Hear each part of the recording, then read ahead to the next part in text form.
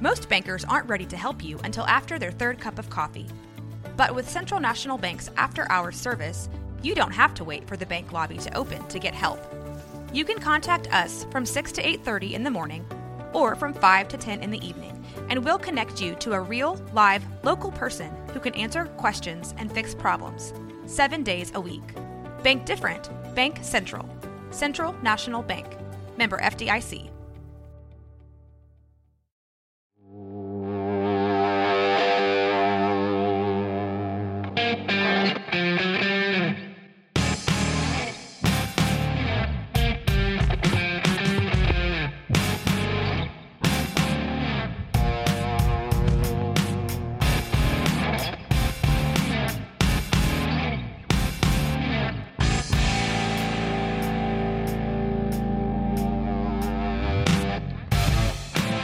Hello, Portland Trailblazers fans, and welcome to the relaunch of the Blazers Edge podcast, now renamed Trail Daddy.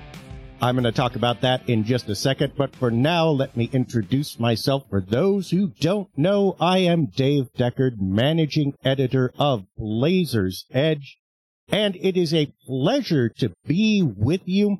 As we said, this is the relaunch of the podcast world for BlazersEdge.com. It will not just involve this podcast, but there will be several others with other Blazers Edge staffers and assorted other people joining us. There will probably be 3 or 4 podcasts a week before it's all done. We are relaunching in a big way. Now, why relaunch at all? Well, as you know, if you've been a longtime reader or listener, we've done weekly podcasts basically for years and years, up until about 5 or 6 months ago. But our parent network, SB Nation, made a shift in priority and kind of deprioritized podcasts, and for a couple reasons, it didn't make sense to continue right then with what we were doing. But we have come back in a big way, under our own banner, doing things in a slightly different way. And it not only will make sense to podcast, but it will be a great joy. And so we are glad to be here with you. Now, Trail Daddy, why that? Well, part of it is we can't actually use the Blazers Edge name in this explicitly for a few reasons. And we were coming up with stuff, and I kind of joked to our podcast director, it should be the Trail Daddy. And he says, I love it. Dave Deckard is the Trail Daddy, combination of Trailblazers and yes, your daddy. Why? Well, it's not just a nod to my advancing age, not yet a grandfather, but not yet the young, spry person I was when I first started this. I've actually been doing this since 2006 now, which is 18 years. 18 years of writing. The first few years I wrote every single day, and not short news-based articles, but hundreds and thousands of words a day. As our site and staff grew, I pulled back a little bit into different kinds of articles, into these podcasts, into a little less frequent long-form posting. But I think it is safe to say now, after almost 2 decades, that while many people in the media world around here predate me. I mean, Dwight Jaynes has been around since the 70s, for gosh sakes, but he doesn't write daily or often anymore. Kerry Eggers is now retired, and there are a few others who have predated me, started before I did. But I think it is almost pretty safe to say that no human being on the planet has written more words or analysis about this team than yours truly. And over the years, maybe I've become your daddy, both in terms of imparting knowledge and maybe course correcting or speaking uncomfortable truths sometimes. And so, despite the slightly racy connotation, it just seemed to fit, and here we are. So, I will happily fulfill that role in this podcast, and I hope you will enjoy it. Now, the other thing you might wonder is, what about a co-host? Because all the years that I've done this, part of the purpose of the medium has been to help boost or launch other people. Phil, Danny, Dia, Marlo have all been with me at times. In fact, I've never done a solo show, and they've all been great, and I thank all of them. Every voice that we've had on here has been different and has been amazing. And, they've all gone on to do wonderful things. But at the same time, it felt like it was a little bit easier schedule-wise, and maybe it was time, just in this era where the Blazers are rebooting, that we should reboot the podcast concept as well. And instead of making it a longer podcast where we go back and forth, as entertaining as that is, for a while at least, it's just you and me. And we'll get down to analysis and some perceptions that come straight from myself. And that'll make things more compact and also easier to put out every week. So, here we are, Episode 1, Trail Daddy. And I'm going to dedicate this episode to the big picture of the Trailblazers season so far. As we are talking, they are just coming out of the All-Star break of 2024. Their record is near unmentionable at 15-39. And a lot of stuff has been swirling around the team. A lot of complaints, a lot of angst, a lot of whatever. And also, in rebuttal to that, much as it was when I started in 2006, which the Blazers had just come out of the Jail Blazers era. Sorry, Sheed, I'm going to use that term because we all know it. But they had come out of a spate of terrible losing, the lowest point in the franchise, and were having to reboot much as they have this year. And back then, one of the reasons that I started at Blazers Edge and really developed its tone and voice was that in response to this wave of negativity came a wave of toxic positivity, where we were kind of inventing things to be happy about and then screaming when people didn't agree with us, almost whistling past the graveyard, high-fiving the wolf with our little Red Riding Hood basket as we walked by, ignoring the fact that the basket contained, 20 wins in an 82-game season, so Grandma wasn't going to be pleased either way. But that wave of having to push back and defend the team, which gets in the way of actual clarity, truth, and analysis just as much as the rampant negativity does. And so somewhere, not in the middle, that's the misconception too. The truth isn't in the middle. It's often on one side or another. But it's not just about the truth. It's about how it's spoken and how it's used. And so we're going to dedicate this podcast to speaking truth, or this episode of this podcast to speaking truth, but also clearing up some misconceptions that have been hung on that truth like bad ornaments on a withering Christmas tree. So, we're going to cover half a dozen of them. Let's start right now with the number one biggie, the one that's hanging in the room. That losing is terrible. Now, losing is not fun. I don't think anybody's going to argue that 15-39 is anything to be proud of. It's really hard to generate anything positive out of that. However, come on, folks. If you read our season previews at all after Damian Lillard was traded, if you read the analysis and the questions facing this team and what they'd have to go through just to get this roster functional, let alone playing cohesively, you had to know this was not going to be a good season for wins and losses. There was nothing that was going to make this season work well. And there's no magic coaching recipe. There's no magic trade. I mean, the trade deadline, you saw us also say that the Blazers were going to be quiet. And that was not a bad thing, because what they needed could not be obtained on the trade market. The only thing that they could do is either make a half-hearted stab at something that wasn't going to work, giving up one or two of their best assets in Malcolm Brogdon or Jeremy Grant or Anthony Simons on the way to doing that, or give those same players away to accumulate future assets that they already have enough of. So neither the losing nor the inaction during the losing is as bad as people are saying.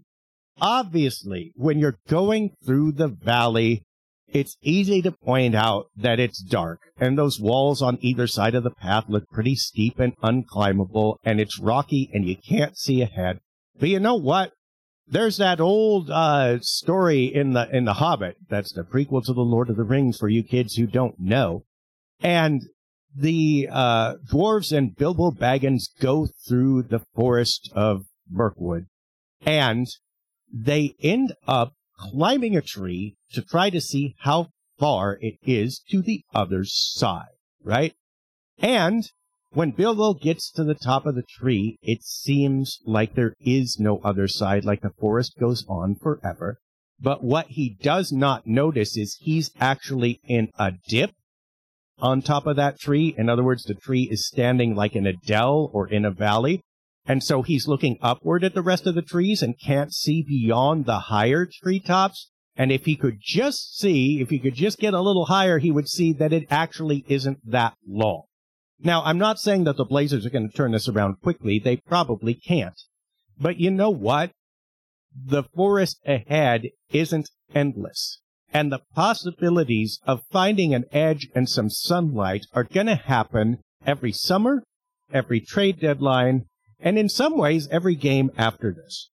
So, if you can get through this year and just swallow the fact that they're going to lose and gauge success by other things for a little bit, probably you are going to see the path get easier. And even if you don't reach the end of it, you're going to see possibilities where you could get a lot farther than they seem they can right now.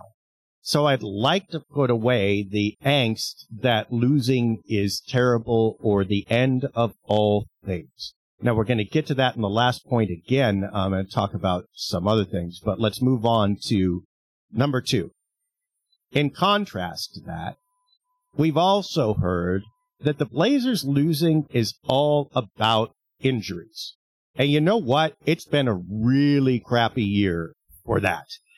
It broke my heart when Shaedon Sharpe went down for an extended period of time. It also kind of broke my heart when Scoot Henderson did at the beginning of the season, but he's come back. And you've seen his improvement since he has, even though the team itself has not markedly improved. I hope the same will happen for Shaedon Sharpe. The thing that grieves me about Sharpe is he really needed this season to step out, and he was starting to do so when the injuries took him out. But maybe at least he can play some of the final third, and then next year, hopefully, will become his season without injuries. If he can't play a season without injuries, now we have another question entirely. But we're hoping that these injuries will clear up, and it just happens to be salt in the wound, bad luck, piling on bad luck in a year they were going to lose anyway. So if you're going to have a ton of injuries, I guess this is the year to do it. But let's be real. When you look at the players on the floor, when you look at their skill sets, when you look at their gifts and talents, and when you look at their continuity, even if this team were healthy, and even when this team is healthy, they're actually not playing that well. Now, they gotten a little boost by having Jabari Walker come in the lineup at power forward, sliding Jeremy Grant down, and DeAndre Ayton is healthy, and the three of those make a slightly bigger front line than the Blazers had, which helps their rebounding and gave them a spark, especially in the interior for a little bit. They played better interior defense for a while. But they also had trouble getting out and covering the perimeter, and the interior defense didn't stay that much better. So I don't think there's any argument that this team, as constituted, is ready to win, let alone contend. So let's acknowledge that the injuries are terrible and inhibit continuity and all the stuff, but you can't go so far as to say the Blazers are injured and that's why they're losing. They're going to lose anyway, and that's just their reality right now. There's a similar one.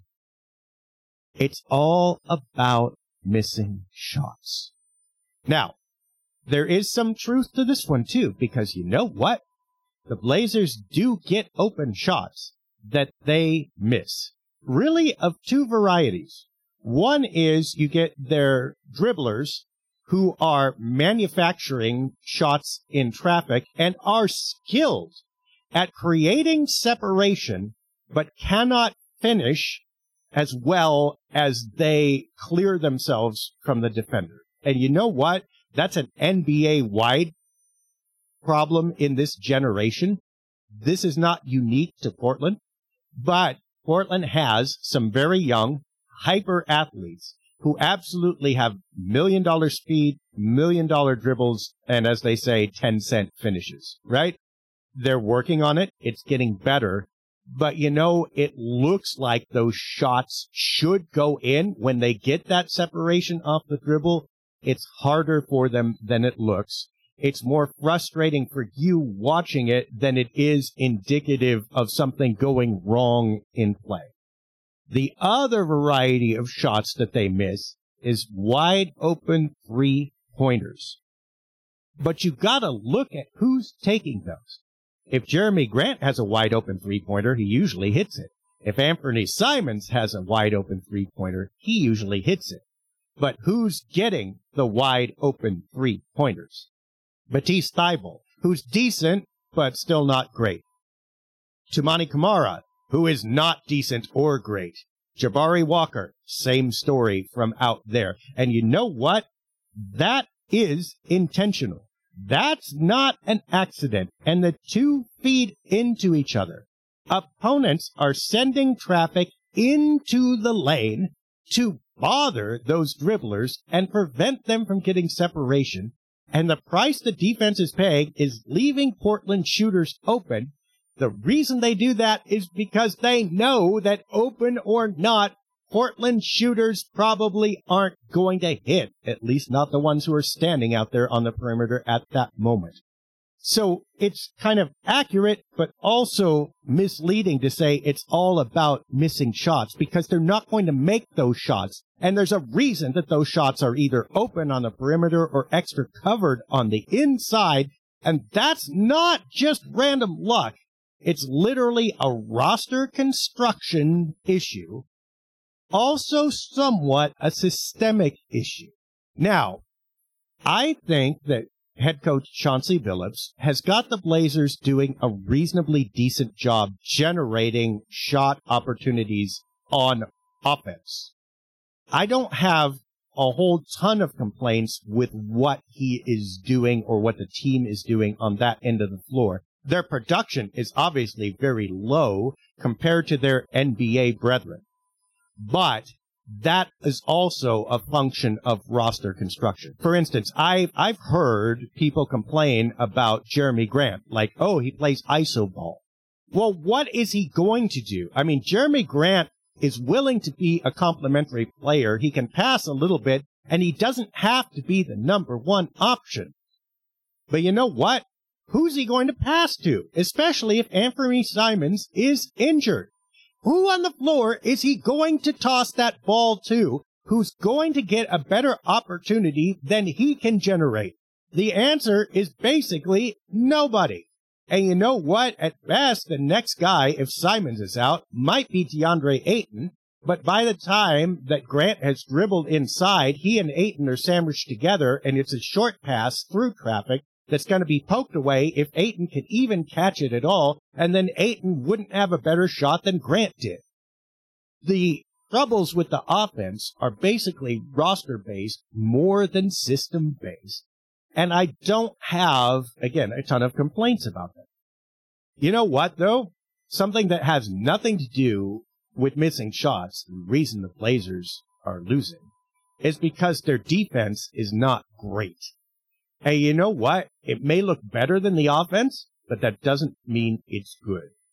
And here, I think we have some coaching issues. Now, it's also a roster issue. I understand the Blazers are short in the backcourt. They're not particularly big in the front court either. Their best offensive players, whom you have to keep on the court, otherwise you'll score 80 points, are not defenders. That is still an issue. But you know what? It seems like really often the Blazers pick a scheme and go for it and hold it no matter what. I think of playing the Denver Nuggets, and I think it was 2 games ago, when they decided they were going to switch on Jokic no matter what. And he killed them. He had, 40 points and a triple-double, something like that, and all night long they never altered the scheme. Now, let's be charitable, no matter what scheme they used, he was going to have trouble. but it was laughable at some point. And the Blazers don't do a good job of adjusting, in my view. If they switch, they always switch, and opponents read it after 2 plays, and they're exploiting it. If they don't switch, they never switch. And all of a sudden, you have the same problem going the other way. And that has nothing to do with missing shots. And you know what? A big problem with Portland's offense is that the kind of shots that you can't miss, like fast break layups and breakaway fouls in transition, the Blazers simply don't get because their defense can't hold the opponent below 50% on many nights. And when the opponent is scoring that well, you just cannot run consistently. And by the way, even if you could, all that happens is you're still playing catch-up with those points. You're never getting ahead with them. So you know what? Every time I hear, oh, the Blazers are losing, we just lost tonight because we missed some shots, it's like nails on the chalkboard to me. It's like, it's not inaccurate. You did miss the shots, but A, not an accident. B, there's more wrong than that. Now, let's go to the other side of the ledger. Here's myth number 4, or misconception number 4. That Portland Stars are that bad. Now, it started with Scoot Henderson absolutely not being up to star level or even average NBA point guard level when he started the season. The turnovers, the missed shots, the adjustments, it looked bad. And that kind of set that ball rolling of, oh my gosh, Portland's main players are just lousy. Well, Scoot Henderson looked pretty lousy for a 3rd overall pick for a month or 2. That's a given. He's looked better since, okay? Jeremy Grant stepped in that gap and played above his head for quite a while. And he looked fantastic. Now, it did not lead to wins, which makes people complain about him, but he was really not bad. Anthony Simons, I think, is another one, especially when Scoot kind of didn't step up and then got injured. People were going, okay, we've got to shift our expectations to Anthony Simons, and he's really got to excel. And now the bar for him isn't just 22 points a game, which, by the way, he's scoring. He's what, 22.7, 22.9, something like that. I wrote the other day that Damian Lillard himself in Milwaukee is only at 24.1. Now, granted, this is not Dame's best year, and he's adjusting, but Simons is adjusting also, and they are not that far apart. So Simons' scoring total is actually fairly decent. Granted, in the new NBA, 25 points is the new 20. A lot of players score it. But Simons is not doing poorly. He has offensive gifts. The problem is what the Blazers needed him to be was superlative. They needed 30. They need a guy who could take over every night no matter what. And the thing is, when Anthony Simons has run into double teams, which he did very quickly once opponents figured out, A, how good he was, and B, how much the Blazers relied on him, then his offense stalled. He had trouble passing. Then Portland's offense slowed down, and it looked like it was all Simons' fault. It's not necessarily his fault. He's just not the premium superstar yet that they would need. He's just like a borderline almost star who on the right night or in the right situation could look really, really good, but cannot yet ignore the circumstances and environment around him or create those situations for himself. And that kind of summarizes where the Blazers are. It's not like their good players are that bad. They're really not.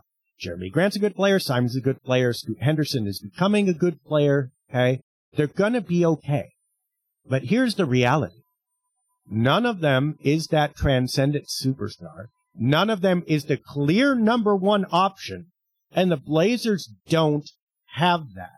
And if you are looking for draft picks to pay off in the future, here's the reality. The Blazers are going to need to find that guy, or at least find a guy who's closer than the players they have now are.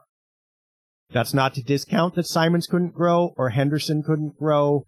Look, it's possible. But really, the safest bet or the safest hope is to hope that the Blazers strike gold with either one of their own lottery picks over the next 2 or 3 years when they're not going to make the playoffs, or they get that pick from Milwaukee, 2008, 2009 pick swaps or picks or whatever they got, that Milwaukee falls out of the playoffs by then and Portland can make hay at the end by building a really solid team of number 2 options and borderline number 1s like they have now, and then add that last missing piece, either through that draft or, by the way, trading that future draft pick and maybe one of their current players for a guy that they feel can do that. Either way, the problem is not that the players aren't good, they're just not good enough right now. There is absolutely no cause to lambaste or degrade the main players on the roster. But there's also no reason to hope that they are going to be sufficient. And that kind of explains where the Blazers are right now. By the way, side note, go back to the trade deadline. And again, what we said about trading away players for future assets. Some people were complaining, well, of course, you get as many future assets as you can because that's what you need. Well, not necessarily. The Blazers already have enough draft picks to probably fill out the 3rd, 4th, 5th, all the way down to the 8th position on their roster with just decently proficient drafted players. That's not what they need more of necessarily, or to say it a different way, they're going to get those with the assets they already have. What they need is that number 1 guy. So the question at the trade deadline isn't, can they get future assets? Of course they could have. Can you get a future asset that you think has a reasonable chance or a good chance of giving you that number 1 option that you're missing? Anybody going to trade an unprotected potential lottery pick for Malcolm Brogdon? No, they're not. Are they going to trade that for Jeremy Grant? Probably not, because the team that's going to want Jeremy Grant is a team that's close to contention and is going to remain that way for a while because Grant came on board. Even if they give you an unprotected pick, you would expect it would be a mid-round pick, not a high lottery pick. So the inaction at the trade deadline has everything to do with this reality that what they really need is premium players or a premium player, not just a pretty good player or more good young role players. And this brings us to our 5th misconception out of 6.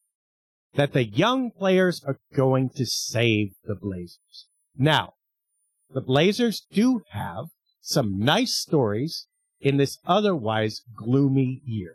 And those are important, and I understand fully why the staff and the broadcast crew and the analysts all are bringing them out. Because what else are you going to say? Boy, this stinks again. And obviously, you look at Toumani Camara, and you go, wow, this guy was a low pick who was, in essence, considered a throw-in. And the Blazers front office looks really good right now for getting a guy that they've started even in this shaky year. And they have a reasonable expectation will grow into a really good defensive player with a potential of becoming a long-term starter if he can develop a three-point shot. That's a great story. Rob Reif is a great story. Matisse Thybulle with those steals and playing the passing range is a great story. And you need those stories so you don't despair in this valley. However, there's a difference between those being good stories and those being great players. And, you know, here's the deal. Those statistical things that people do, you've heard this, right? Only 5 players in history have performed this feat. Hakeem Olajuwon, Michael Jordan, Bob Cousy, Oscar Robertson, and Shecky Gruberman. And Shecky's on your team, right? Okay, one of these things is not like the other. And it's patently obvious when this is happening. These stories about the Blazers' young players is kind of the same thing. Look, it's nice, but if you think Tamani Kamara and Matisse Thybulle and Jabari Walker are going to be the answer to put Portland in contention, you're probably mistaken. Now, could they be the basis for a nice mid-rotation crew that you trust in, or a low-rotation crew even? Could you bring Kamara off the bench as a 10th man all day long, even on a contender? We can forecast that right now. He might be higher than that. He could be a starter. But if you say the Blazers are going to be okay because they have Tamani Kamara, that is probably not right. Okay? The same thing with Jabari Walker. Coaching staff loves him. It's a joy to watch him play. He's not the answer. And you know what? You're going to see the Blazers have to make some decisions going down the road, especially with these new draft picks coming in. They may not even be able to keep all of these players, because what if another power forward comes in and you have to make the same decision about Jabari Walker and this new guy that you drafted that you did last year about Jabari Walker and Trendon Watford, which, by the way, the Blazers also love and to whom the Blazers also gave an extended contract. Not all of them can stay. Not all of them can play. So the Blazers have some glittery hope, some little pieces, little gems in the midst of this journey to tuck in the belt pouch. They don't have a rotation or a roster yet, even with these young guys. And nothing that we say this year is going to change that. Here's the hope, I think. You hope that two of them are going to stick and become really, really productive over the years. And if the Blazers get two, I think that they're doing okay. If they get more than that out of their young players, Chris Murray and Raul Rupert and whoever, they're doing great. If they get 3 or they get 4, throw up your hands. If they get 5, you should throw a party right now, because you know what? That would actually be super cool. Then they just use their draft picks to build above that layer, and they're good to go. But there's no guarantee that any of them are going to stick right now. And so we need to reset a little bit, applaud, and absolutely uphold the good parts of this season without saying then, well, okay, we're penciling this in for the future, because that future not only isn't written yet, it just doesn't exist. Let's get to the 6th one. And this one's a little more personal and, I don't know, maybe more emotional. And we're going to circle back to the first one where we said the misconception is that losing is that bad. You know what? It's not that bad to be in the orbit of this team or to cover this team right now. And I say this because I've seen a lot of, expected vitriol in the comments. It's hard to lose. I get it. It's hard when you see things going wrong in front of you that you know shouldn't, and yet they're going to anyway. Completely get it. Not trying to sugarcoat it. It's hard to watch. This team is a bad team right now. My children enjoyed watching the Blazers for a couple years. They'd watch them with me. I do not ask them to do so right now, because I don't want to ruin their young fandom. It's okay if they don't want to watch. They probably shouldn't. This is difficult.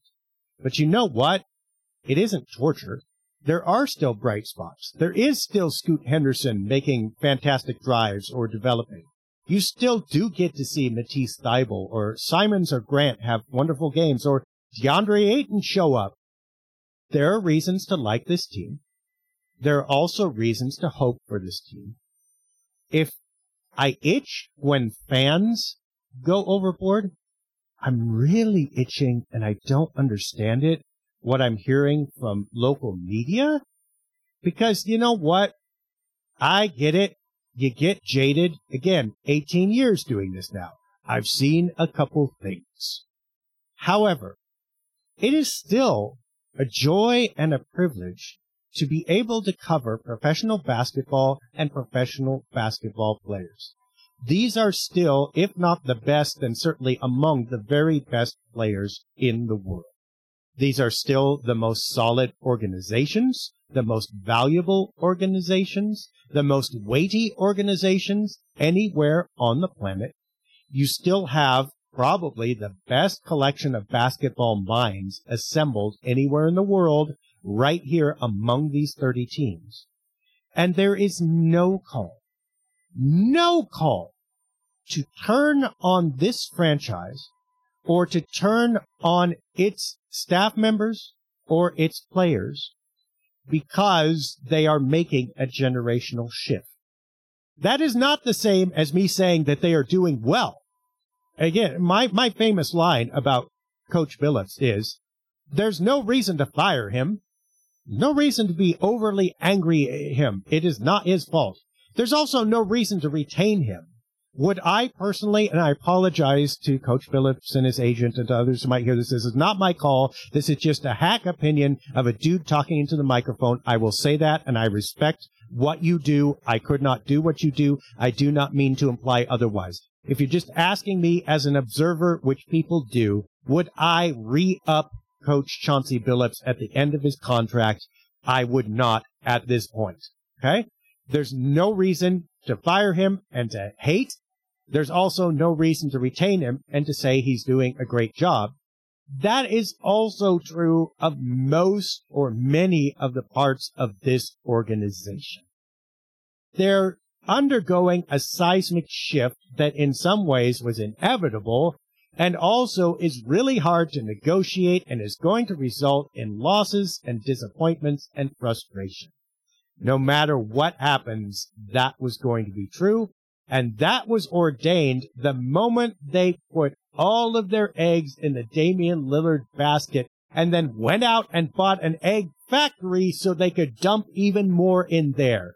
As soon as the franchise became associated with one player, with Damian Lillard, and that's how they survived during the latter parts of the Neil Olshey era when things were falling apart. The answer was, hey, there's always Dame, and we've got Dame, and Dame is the face, and Dame has the charisma, and Dame is the franchise. And you know what? What happens when Dame leaves? And by the way, if you want to talk about the reliability of some of these misconceptions in media, ask how that was talked about in the 2 years before he left. Who was saying that, you know what?